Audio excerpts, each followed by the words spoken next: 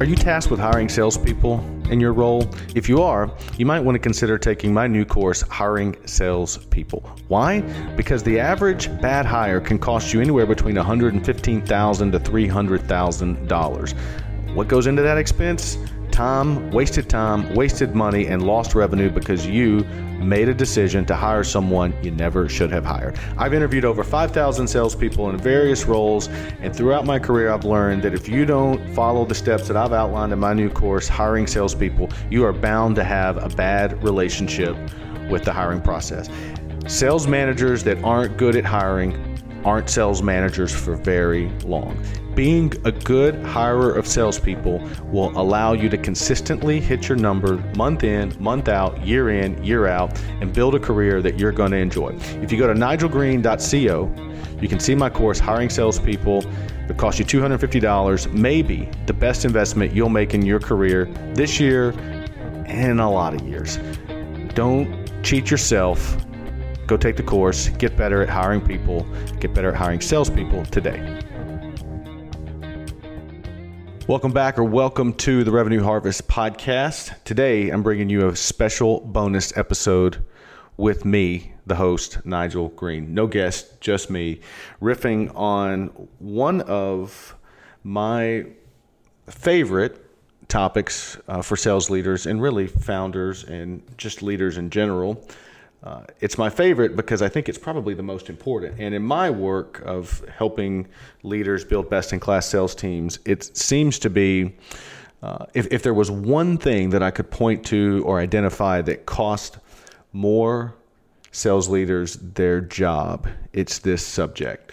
And the reason it's so important for sales leaders is because you're only as good as your team. So your ability to hit your number, not just in a month, but consistently year in, year out, is predicated on the quality of the sales team that you have, the sales managers that you have, the sales analysts that you have, the customer success team that you have. The people that you lead are going to determine your fate. And if you've listened to me and listened to this show or read anything that I write long enough, you know, or if you just pay attention to the selling world, doesn't take long of listening and studying this subject to know that the average tenure of a sales leader is less than 18 months.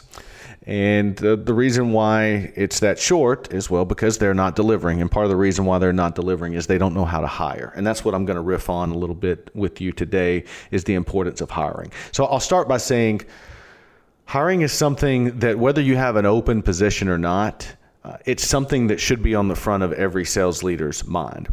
The challenge, from my perspective on hiring, is that most sales leaders think they're good at it, but actually most are really bad. And the reason why most of them think they're good at it is because they think that they know how to sell. And it may be true that they do know how to sell, but knowing how to sell and knowing how to lead a team doesn't necessarily mean you're good at identifying and screening the right person for the role. So I've interviewed in my career about 5,000 different salespeople in various roles, from a full cycle account executive to SDRs, market response reps, strategic account reps, customer success people, specialists, implementators, all the titles, all the different roles.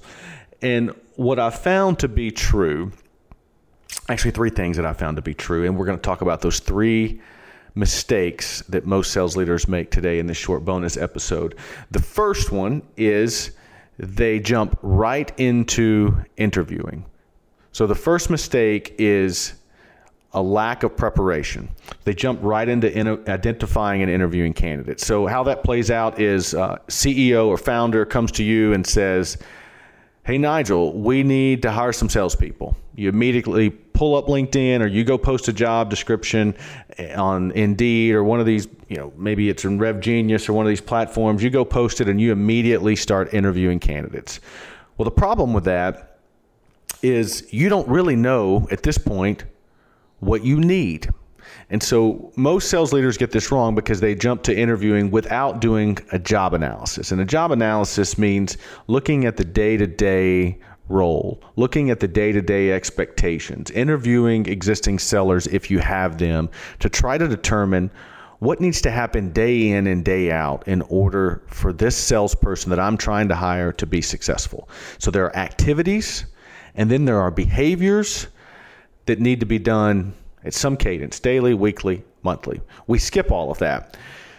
So what you'll find when you do a proper job analysis is that what you think success in the role looks like might be quite different from what a successful salesperson does or what actually needs to be done.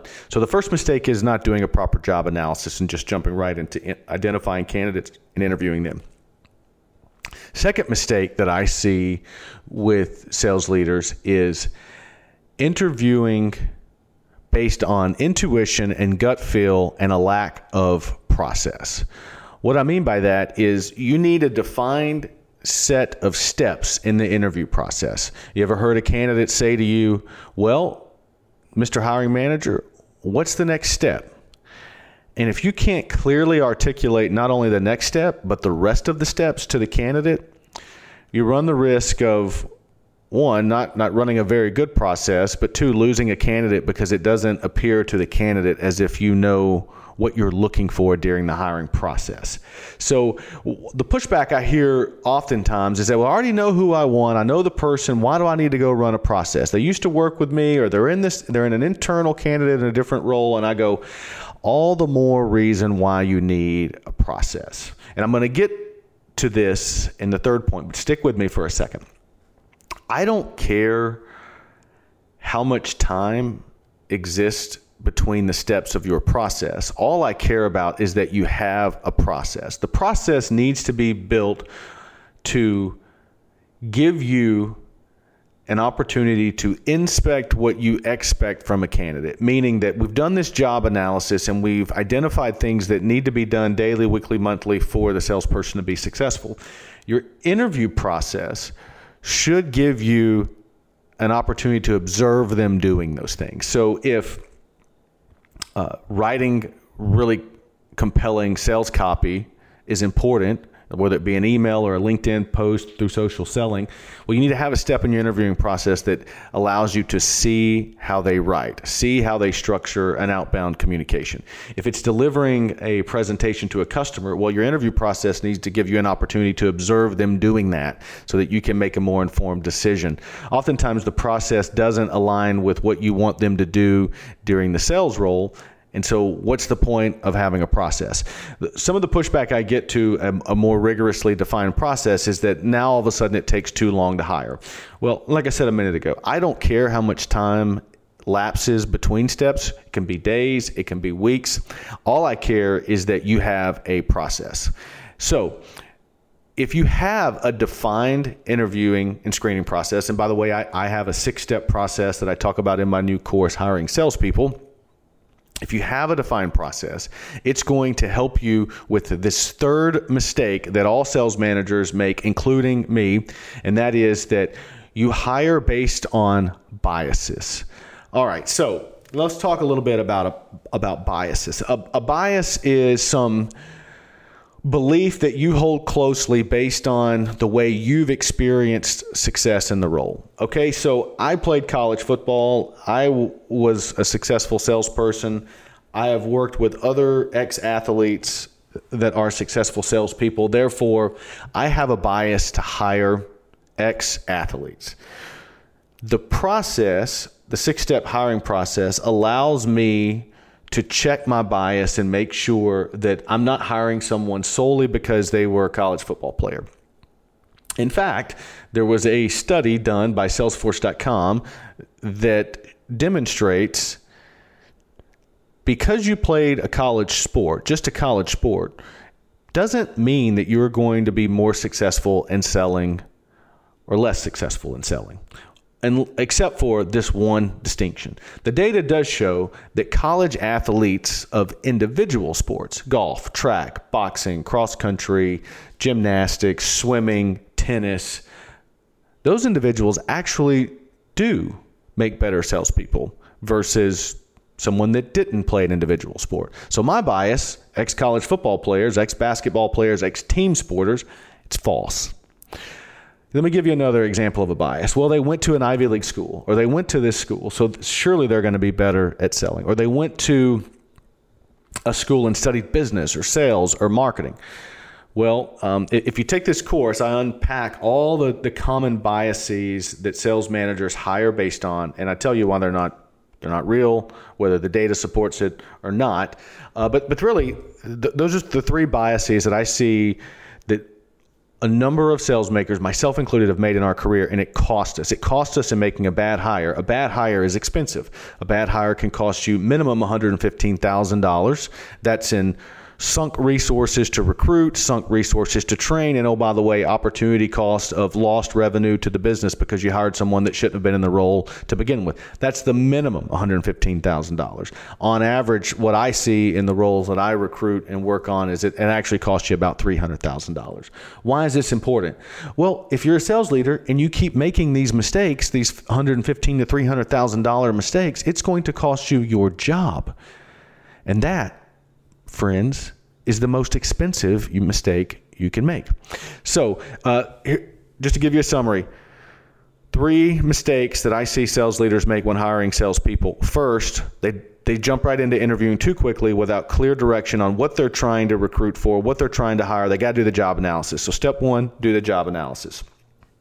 Step 2 is have a process. Stick to the process. Don't skip steps. The only thing that matters about your process is that it's defined and it's built to show you what you need to see in order to make a more informed decision about how this person is going to sell the way your customers want to buy. Third is check your biases at the door. When we hire based on gut feel, when we hire based on biases, especially when we know the candidate, whether they're internal or they worked for us previously, we are more likely to make a hiring mistake. Do these 3 things well, my friends, you will have a better relationship with hiring. And oh, by the way, I'm going to pitch my course here at the end. You need to take this course. You're going to spend tens of thousands of dollars, hundreds of thousands of dollars hiring people over your career, whether that's in your own internal HR team's resources, hiring recruiters, posting jobs, pointing traffic to those job postings. I built this course for $250. That you're going to go out on a steak dinner this weekend that's going to cost more than that. So invest in yourself, spend a couple $100 and get better at hiring people, and it might just be the one thing that saves you from making bad hires and ultimately losing your job. All right. Thank you for tuning into this episode, and I will see you next season. Music from this episode is from my good buddy Justin Adams. You can listen to Justin's music in Spotify or Apple Music. Thank you, Justin, for the music, and thank you for checking out another episode of The Revenue Harvest.